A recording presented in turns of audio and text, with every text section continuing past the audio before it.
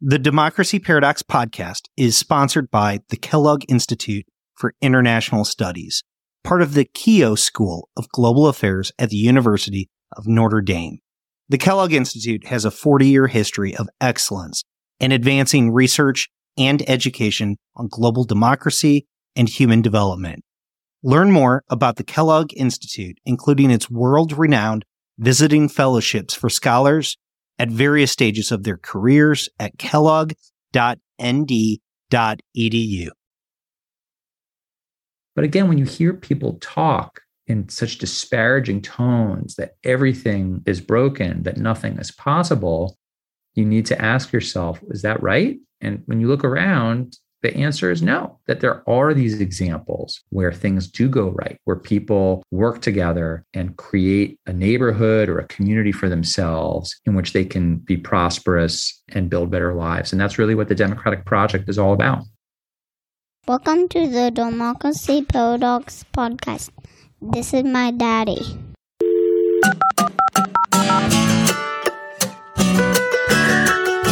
My name is Justin Kemp, and I am your host as we explore the Democracy Paradox.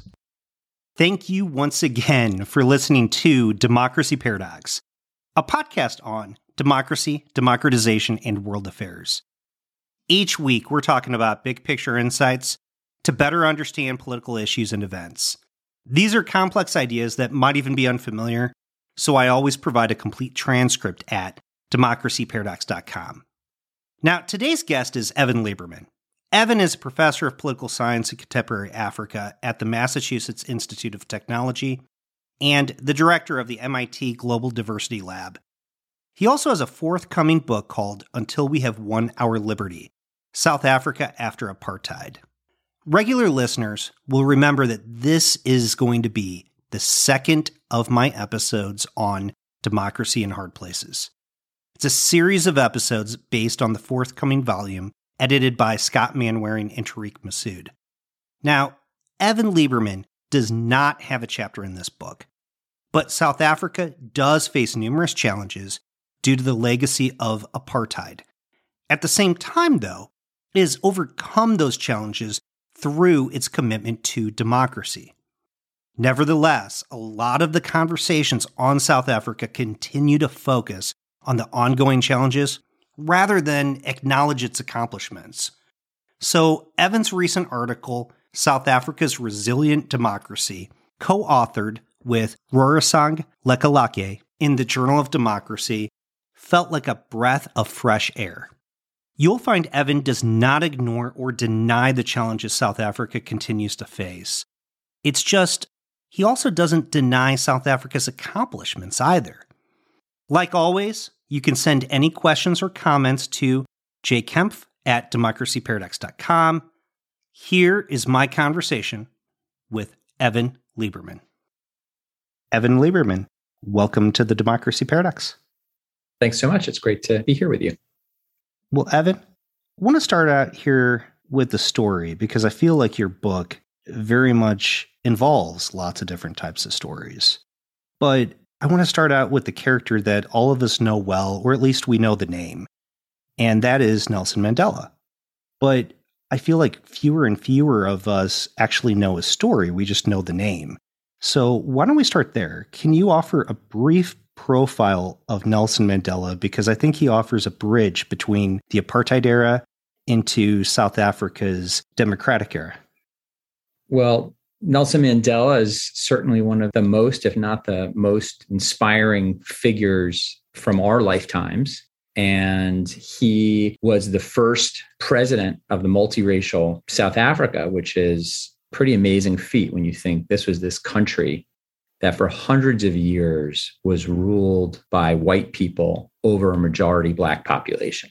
And the fact that he was elected and became president was this amazing feat that was the product of his long struggle. And he was planning to become a lawyer, wasn't necessarily a political activist right off the bat, but became very much involved in ANC politics, which was the African National Congress, which long before it became a political party was a resistance organization that was formed as early as 1912 but he became a part of that, became a leader of it. And as he became increasingly interested in the white supremacist government and how to overthrow it through politics, he used his legal prowess and his charisma to help organize people starting in the 1950s. And he eventually decided that this kind of peaceful, nonviolent struggle was just not going to change the minds of this apartheid regime.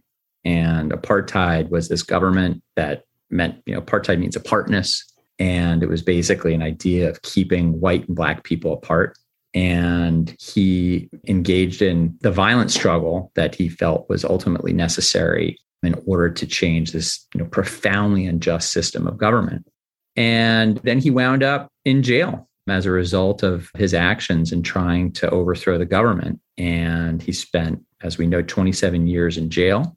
But what was so remarkable about him was that, throughout that time, he really thought about ways in which he could help the ANC build a new kind of government in Southern Africa. He didn't really speak about revenge or trying to, exact a toll on his oppressors, but thought about ways of negotiating a new settlement. But he was tough. Today there's a lot of talk about whether or not he was tough enough. And, even at the time, there were a lot of his Black African comrades who didn't like the fact that he was willing to negotiate behind the scenes with the white government.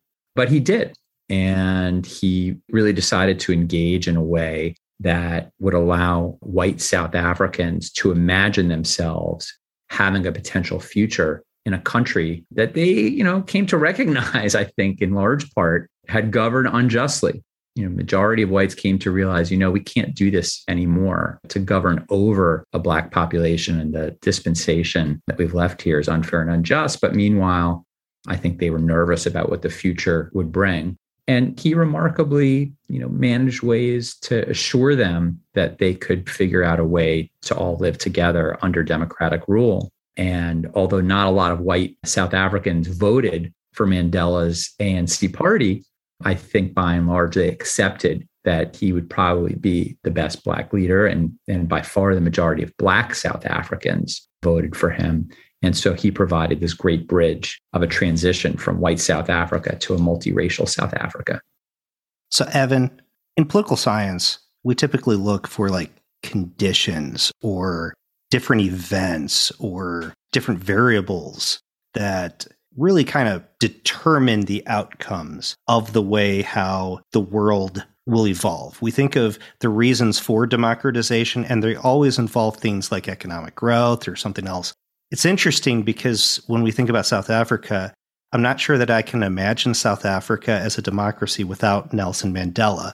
We don't oftentimes link individual people to the reason why we end up having the outcomes that we do in political science. So I just want to take a moment and just kind of ask you point blank, would South Africa be a democracy without Nelson Mandela?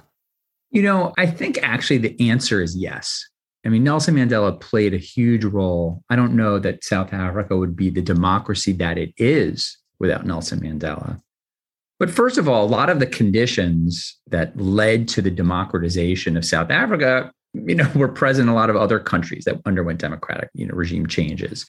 One of those, of course, was the collapse of the Soviet Union.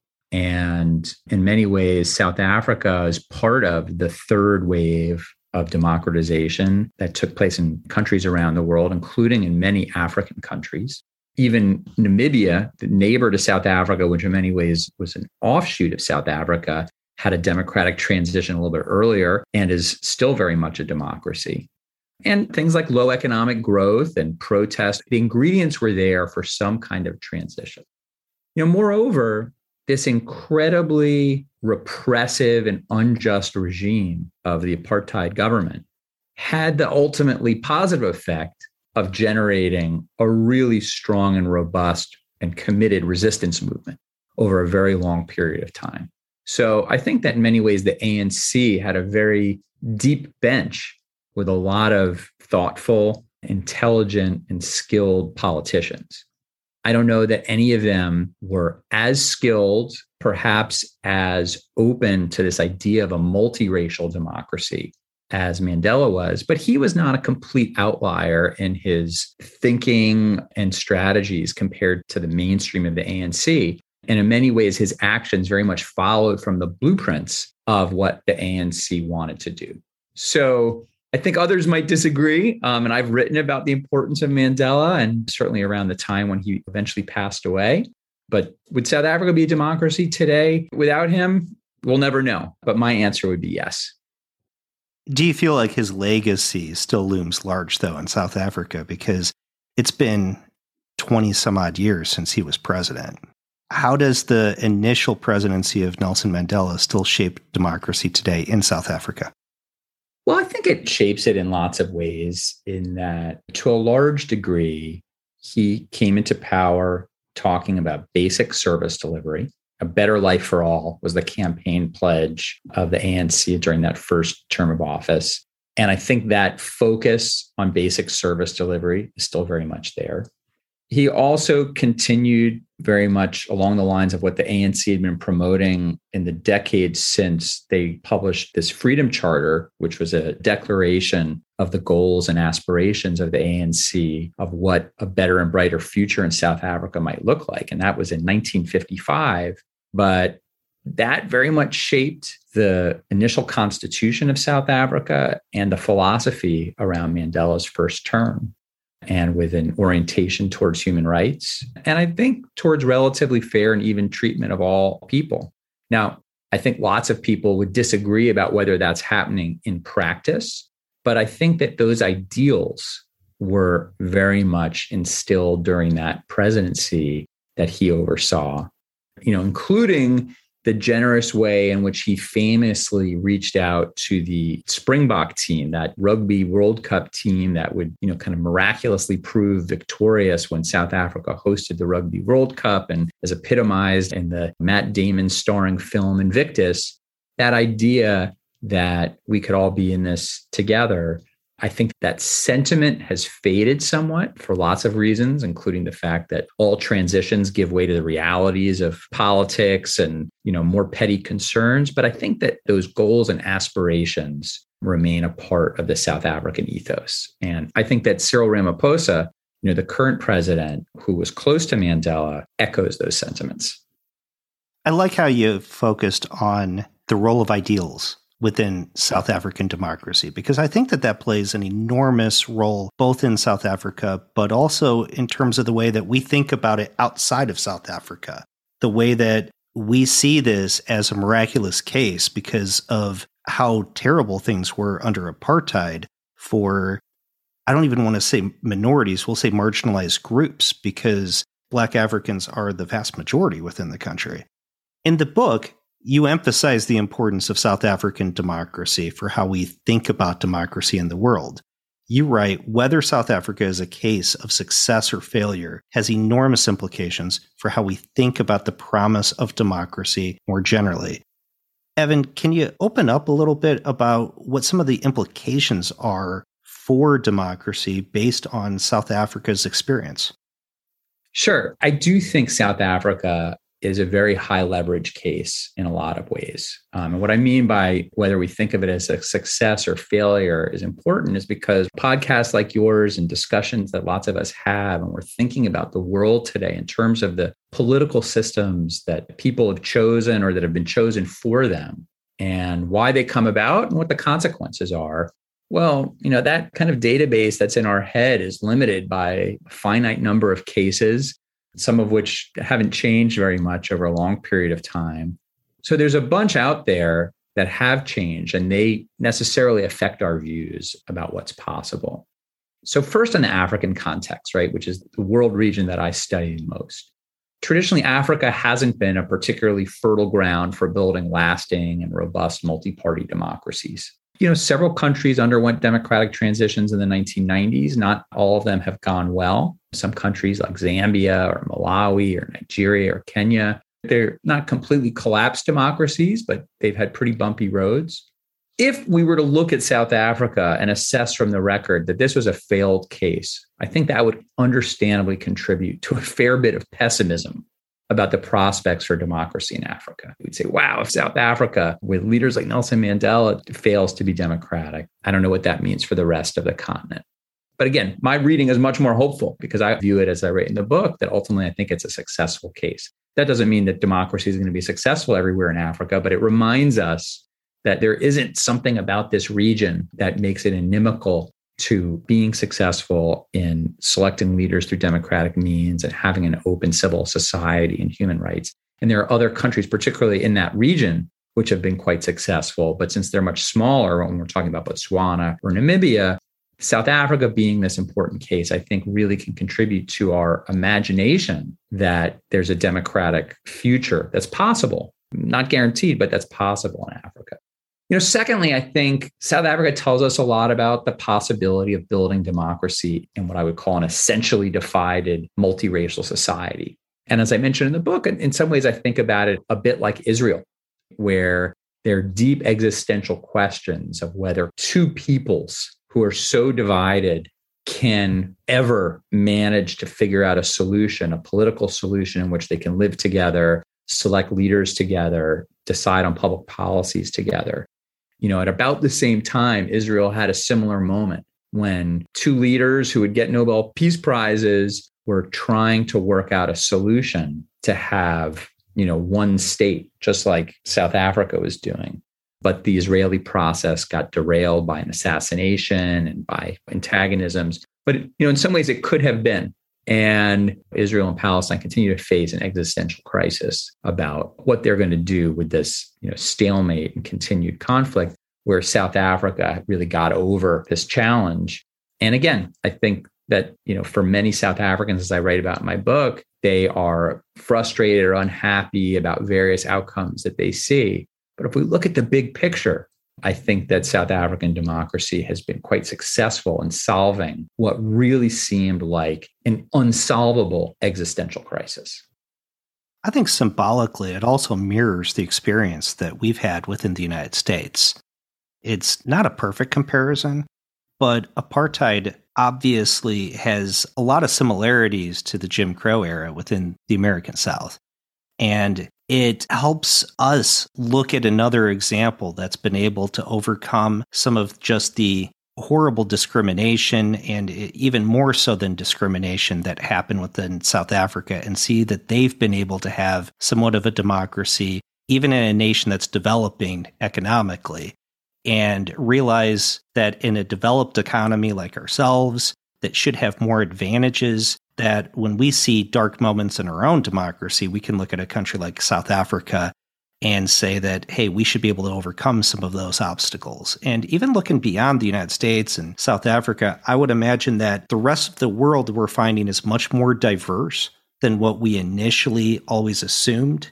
People usually think of things as nation states, but it seems that most countries these days have multiple populations, either historically, like a country like Myanmar, who has multiple ethnicities within it, or a country like France that through immigration has developed multiple ethnicities, religions, backgrounds. And as we try to make these diverse democracies succeed, we want to believe in a case like South Africa that's in a distant place, that has a tragic history in its past, but has had a miraculous transition, to believe that that's going to be able to succeed into the future. And I think that there's no other symbolism other than the idea of the Rainbow Nation that really kind of brings out that sense of hope. Can you tell us a little bit about what that ideal is, this ideal that's called the Rainbow Nation? Sure. Let me start by saying that I completely agree with the analysis you just provided, because we've all traditionally thought that the world was carved up into these nation states. And when a country wasn't a nation state, that was an aberration or a problem, that states were for a particular kind of homogeneous people. Maybe the United States was a little bit of an exception as this place we might call, a civic nation or a melting pot. There was this American exceptionalism. But through migration and movement, there's just so much change everywhere in the world. That idea of homogeneity of race or ethnicity or creed is just not going to be the organizing principle of societies anymore. It doesn't mean that culture isn't important. It doesn't mean that legacies of oppression aren't meaningful to people and their identities and wanting to be recognized for those histories. But we're clearly living in an age and an era in which politics and government need to recognize that communities are flexible, changing, and that we need to figure out ways to solve problems together, all the way up to the global level for problems like climate change. But getting back to the Rainbow Nation, this was this idea that was advanced by the now late Archbishop Desmond Tutu, trying to think of a way, how do we conceive of a notion of nationhood that transcends the idea of a racially defined community? Because South Africa under apartheid was a white nation. In fact, that itself was an invention, because prior to that, if you look at the early part of the 20th century, so-called white South Africans were bitterly divided between Afrikaners and British, that they went to a brutal civil war and they described themselves as different race groups. So they forged this thing called a white nation, which at the time was a miraculous coming together of peoples. Then we began to take for granted that whiteness, as different from Black Africanness, was something that we should take as a given. And the idea of a rainbow nation is upsetting that once again, that all these different people under apartheid in South Africa, there were 4 racially classified groups: whites, coloreds, which is kind of a mixed race, but it's a slightly more complicated category than that. Indians or Asians is a third category, and then Black Africans, among which Black Africans are themselves quite diverse in terms of different language groups and backgrounds. And so the idea was, look, we are all these different kinds of people, all living in one part of this earth, and we have some shared history, and we need to figure out a way to come together, to imagine ourselves as being united in our diversity, and trying to have our institutions and practices to reflect this. So when we think about the Rainbow Nation, and I want to separate that from just the idea of African democracy for a moment, because African democracy can succeed even if the ideal for the Rainbow Nation evolves or is even set aside. So this ideal, the Rainbow Nation, do you feel that it's succeeded, or do you feel like it's come up short?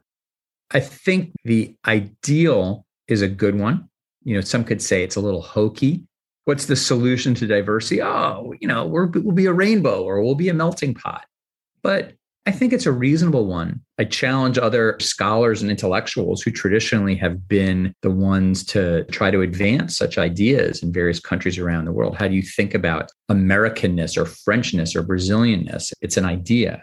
So I haven't seen something that squares the circle much better. So I think as an idea, it still offers promise. I think that as an ideal, it's still in the heads of people in South Africa when you ask them about it. I think most will say, no, we haven't yet attained this ideal. And as I write in the book on surveys, a large share of South Africans don't think that this is going to be possible for some time. But very few think that it's out of the question. Very few think that this ideal of a rainbow nation is just off the table, that they can't do it. And while I think lots of South Africans are skeptical or cynical about it because what they see in their everyday lives is a continuing degree of mistrust across racial and ethnic divides, they see the realities of inequality across the racial divide and various challenges that their society faces. They haven't, solved everything. But it's still less than 30 years since the 1994 election of Nelson Mandela. And I guess I would say that what's been successful is that ideal has stuck. If you look on TV and the newscasters, they always make sure to promote an image of people from different race groups and backgrounds. If you look at corporate boardrooms, or if you look at schools in urban areas where there is a diversity of people, all of these institutions feel that it is critically important to put forward an image of a diverse and integrated workforce or school force. Now, some of us may say that's hypocritical or it's cynical because we know that a lot of American institutions do that as well. And those images did not accord with some of the realities of what's going on in those institutions. And I understand that concern. But I guess my response to that would be, in these official documents or in these choices about how to represent their organizations, it's clear that this is an important value. And we're all trying to be the best people we can be. And the question is, along what dimension? And I think the idea of an integrated, multiracial, multi-ethnic rainbow nation is clearly still that ideal. So to me, that is a measure of success. Just like in the case of the United States, where rates of intermarriage are still low, we still see, a fair bit of de facto segregation, all sorts of inequality, the unthinkable extent of violence against people of color and incarceration. So, the problems are so large in our society as they are in South Africa's. But I think that these values are still there of how do we try to integrate peoples. And to my mind, in South Africa, they're moving more quickly than we've moved in the United States. So you already kind of mentioned it, Evan, that it's not just racism that's an issue, it's inequality. And the two are tied together within South Africa, just like how they're tied together within the United States. It's difficult to untangle economic issues from race issues. But I want to touch on the economy and the way that South Africans feel that they've actually made progress in their actual lives. In the book you write, the compromise solution was to combine a largely free market system while actively promoting Black economic empowerment. So can you help us understand how democratization, how the end of apartheid has changed the South African economy? So first of all, I think it's important to point out that because so many South Africans rightly highlight, economic growth is not what we hoped it would be. And that's particularly true over the past, several years. It's been really lackluster. But, the waning days of apartheid had consistent, stalled and negative economic growth. And economic growth in South Africa was pretty solid for the first 15 years after apartheid. It wasn't amazing, but there were suddenly, real opportunities for work and management positions that were not racially constrained, and the economy could focus on productive activities. And a very large Black middle class developed. So in some ways, people take it for granted today, but as an outsider who's been coming back and forth to South Africa over the past 30 years, to go look at malls and restaurants and various parts of the country, which may demand various levels of spending power, suddenly you see a great deal of diversity. You see this large Black middle class, and that is a big change. On the other hand, democratization, the election of leaders through votes and choice doesn't mean you always get great leaders. The South Africans took on a really lousy president in 2009 in the form of Jacob Zuma. And I say lousy in terms of the fact that here's someone who oversaw and seems to have been the principal actor in a number of highly corrupt and thoughtless schemes. And that coincided with the global economic meltdown. And if you were going to isolate what led to a real decline in South Africa's economy during this democratic era, those two really important factors ended up being quite crushing for economic growth. And overall, I think inequality has remained staggeringly high in South Africa. If one would have hoped for and even predicted that a democratic dispensation in which the majority of the population is poor would figure out a way to affect policies and practices that would really shrink the gap between the haves and the have-nots, by some measures, South Africa hasn't been particularly successful. The measures of income inequality are still just profoundly high. Now, again, that's true the world over. Countries like the United States, other advanced countries, other middle-income countries have become more unequal over this time. And the reasons for that are, way beyond the scope of this book and my focus on South Africa. But on the other hand, I think what has happened in South Africa, which is a result of a democratic government, is a result of the end of apartheid, is so many more social policies which give cash grants, which give housing, which give basic services to the poor majority. They haven't managed to bring these out to every single person, right? So they've not reached universal coverage. And those sorts of statistics don't figure when you're looking at income inequality because they're not considered income. But they have really softened the blow of profound income inequality. So I think what we have as a result of the end of apartheid and democratization is a somewhat more just economy, but also a recognition that there's still a long way to go. Yeah, I think your book does a really good job of pointing out some of the issues that South Africa still needs to overcome, while at the same time keeping a very optimistic message about South Africa itself, the progress that it's made, and the opportunity that exists for people that did not exist before. And I really want to kind of come back to that there's this yin-yang, that there's still some serious issues that are legacies that exist within South Africa, while at the same time, there's been significant progress. There's a lot of cause for hope. And at the end of the day, I find that the book is very much an optimistic book. It's a hopeful book. It's not pessimistic, unlike a lot of the literature that has been written on South Africa. I think that a good example of this kind of yin-yang is where you talk about this example of a housing community called Ithembelatu. Can you talk a little bit about the challenges it faces, the hope that it brings, and just kind of tell the story of this community? Ithembelatu is this community in the municipality of Magaliesburg City. It's between kind of farmland and rural areas and, the big cities, and in many ways representative of a lot of South Africa and encapsulates lots of the challenges of the country as a whole. And as I mentioned before, one of the ways in which the South African government has tried to cushion the blow of this horrible legacy of inequality, and that went back to the promises of the Freedom Charter, was to deliver housing. And again, I think for a lot of South Africans, they don't even realize how unique the country is in that the government is promising and providing free housing, meaning in the form of title deeds of, albeit small, modest homes, but giving a home with a title deed over to its poor citizens. People couldn't believe it when I said, we don't do that in the United States. This is kind of a remarkable feat. But what's frustrating, understandably, for South Africans is there's still so much need.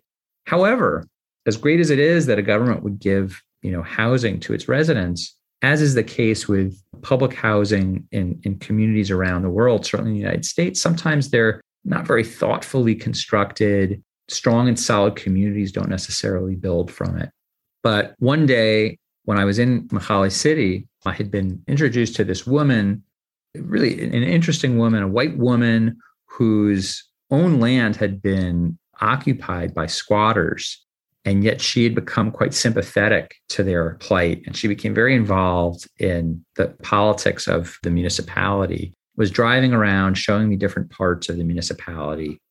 And she said, you should check out this neighborhood that's been really successful called Ithembelatu. And I said, I've only been here for, I think at that point, a few weeks. I hadn't heard of it. So we drove out to this place, and in some ways it's a little bit hidden from the highway. You have to go down a bit of a dusty road to get there. And it's in this more rural part of Magaliesburg City called Muldersdrift. And as I write, it's what I think was one of the nicest and most successful public housing developments that I've seen in the country. It feels secure. People have really beautified their homes. There are like 120 of these homes. The streets are clean. People are walking outside, quite happy, feeling secure. And I had the opportunity to interview a man named Molefe Salibo, who is now a local counselor, but he helped lead this organization that helped bring this community to fruition. Now, the hard part of all this is how long it took and how hard he had to work. He was once a hairdresser and was kind of a very involved hairdresser, knew lots of people. People began to see him as a leader. And frankly, as early as 1994, he somehow recognized that it would be a good idea for a community to try and purchase its own land in order to take advantage of the public housing project that were beginning to be on offer and promised by the ANC government.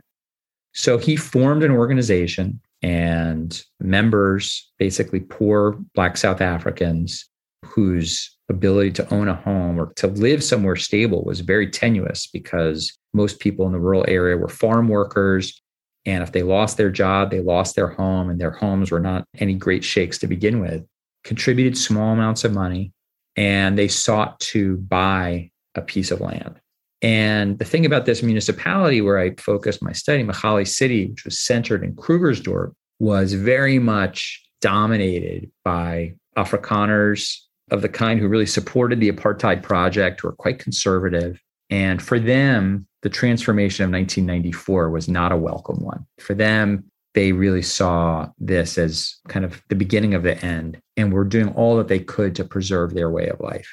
And so as Salibo walked me through the story, he just described time after time how white landowners use their connections within the South African government.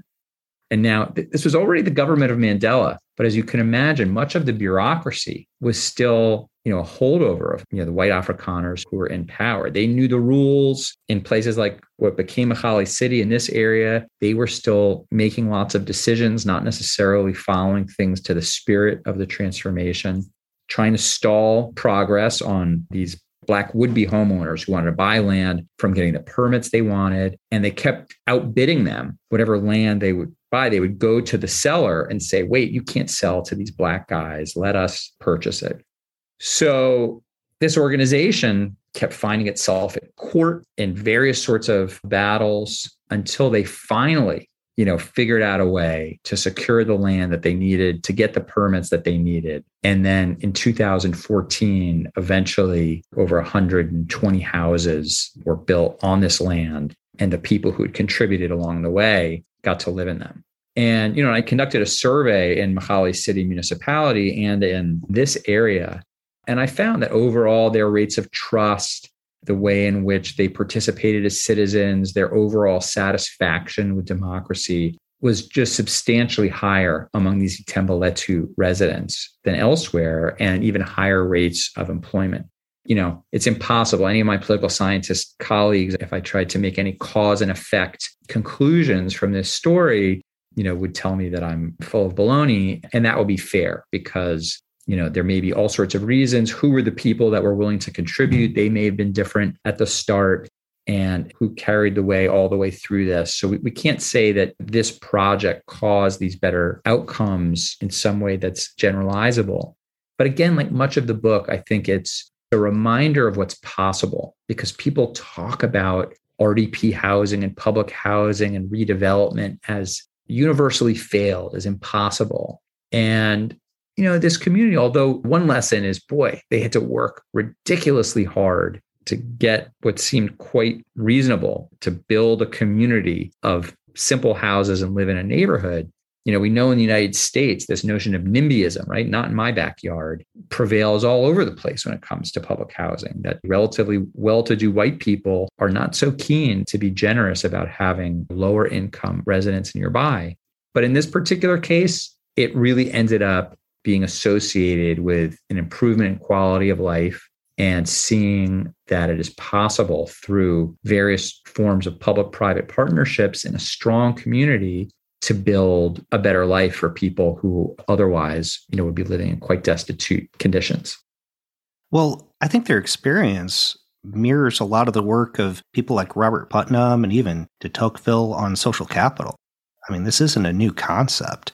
The idea that if people live in a community that ties itself together and builds upon each other and establishes networks of trust, that people are able to accomplish more than they can individually.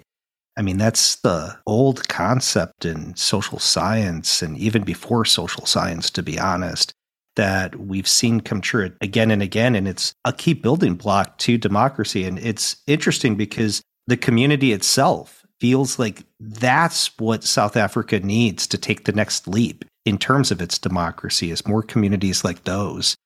And the thing that was striking was the fact that some of the obstacles they were facing weren't even from the state itself, but from the community. The idea that they're getting in the way of free enterprise even. Somebody wanted to sell them land, and other neighbors get in the way of allowing them to buy the land. And it happened more than once, and it just really surprised me. And the other thing that surprised me was the fact that when you talk to the local newspaper, that they didn't even realize that this community existed. There was only one reporter that was a Black African that even remembered. The white members on the newspaper didn't even know about it. That shocked me.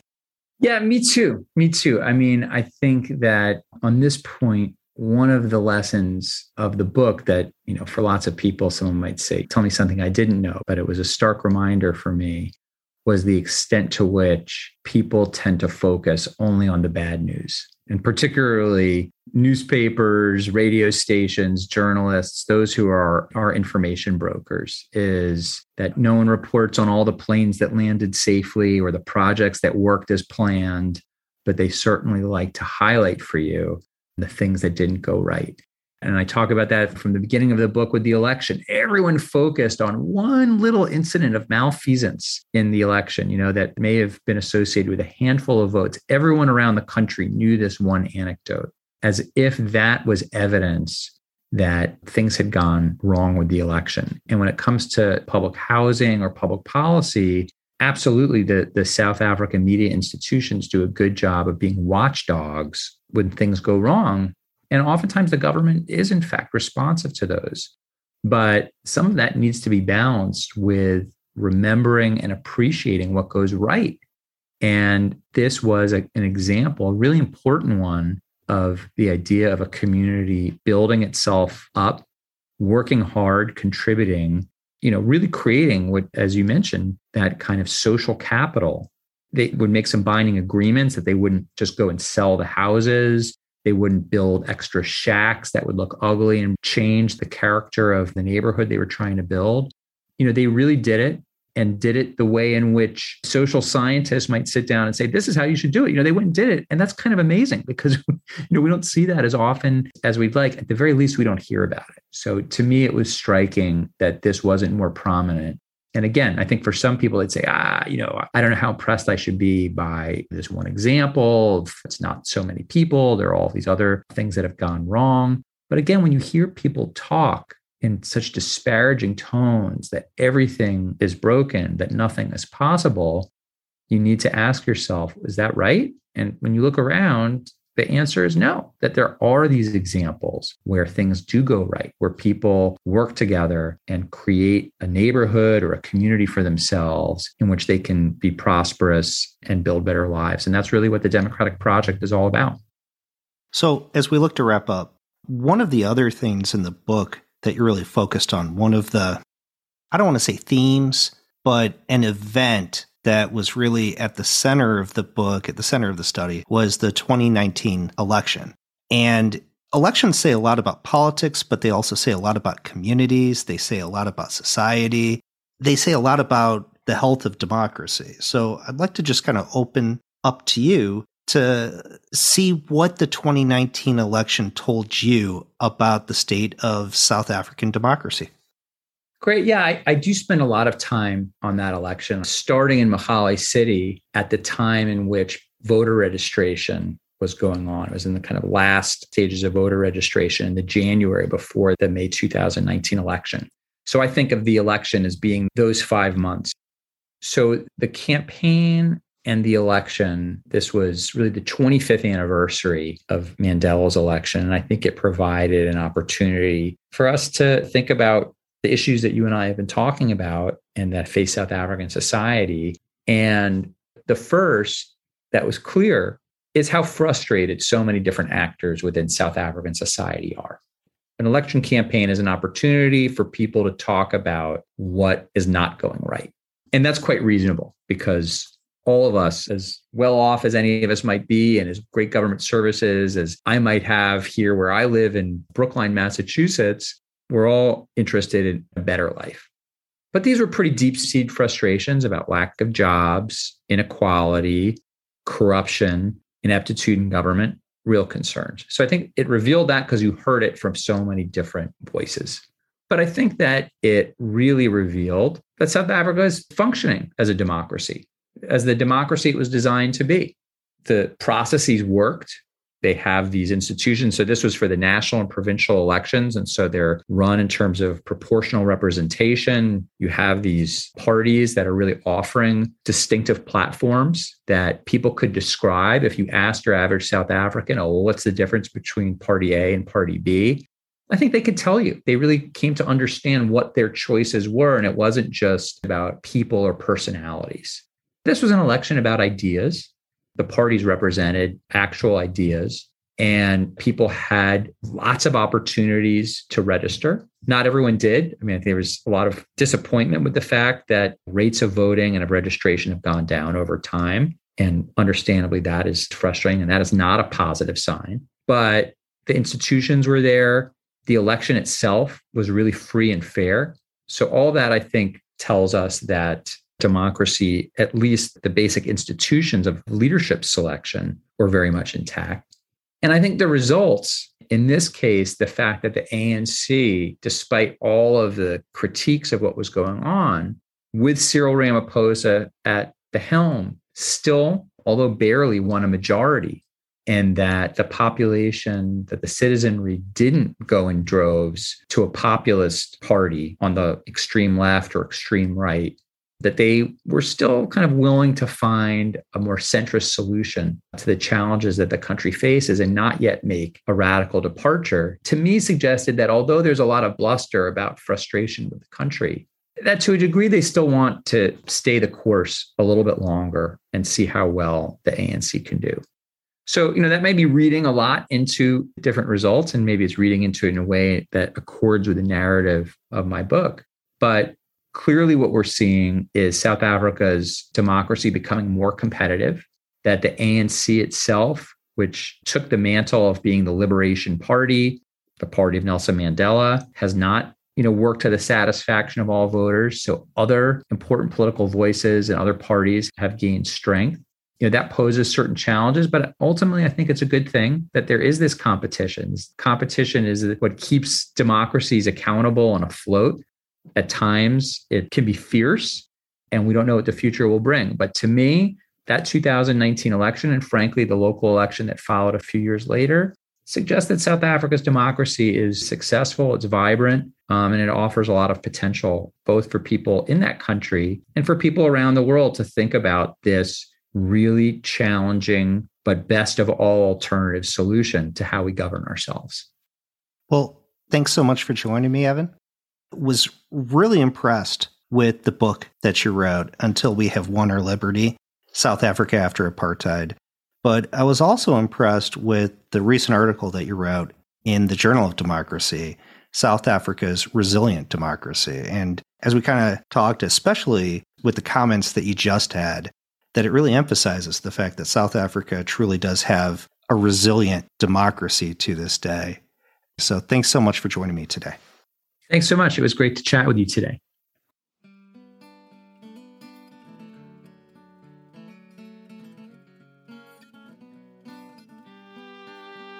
If you are listening to the show, please leave a review. It really does help shows like mine stand out. Also, please share the show with colleagues and friends, because word of mouth goes a very long way. Facebook and Twitter are great, but really just talk about it.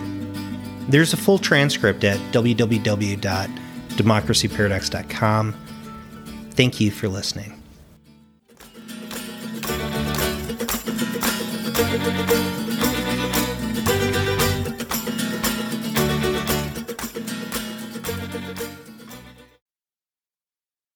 The Democracy Paradox podcast is sponsored by the Kellogg Institute for International Studies, part of the Keough School of Global Affairs at the University of Notre Dame. The Kellogg Institute has a 40-year history of excellence in advancing research and education on global democracy and human development. Learn more about the Kellogg Institute, including its world-renowned visiting fellowships for scholars at various stages of their careers at kellogg.nd.edu.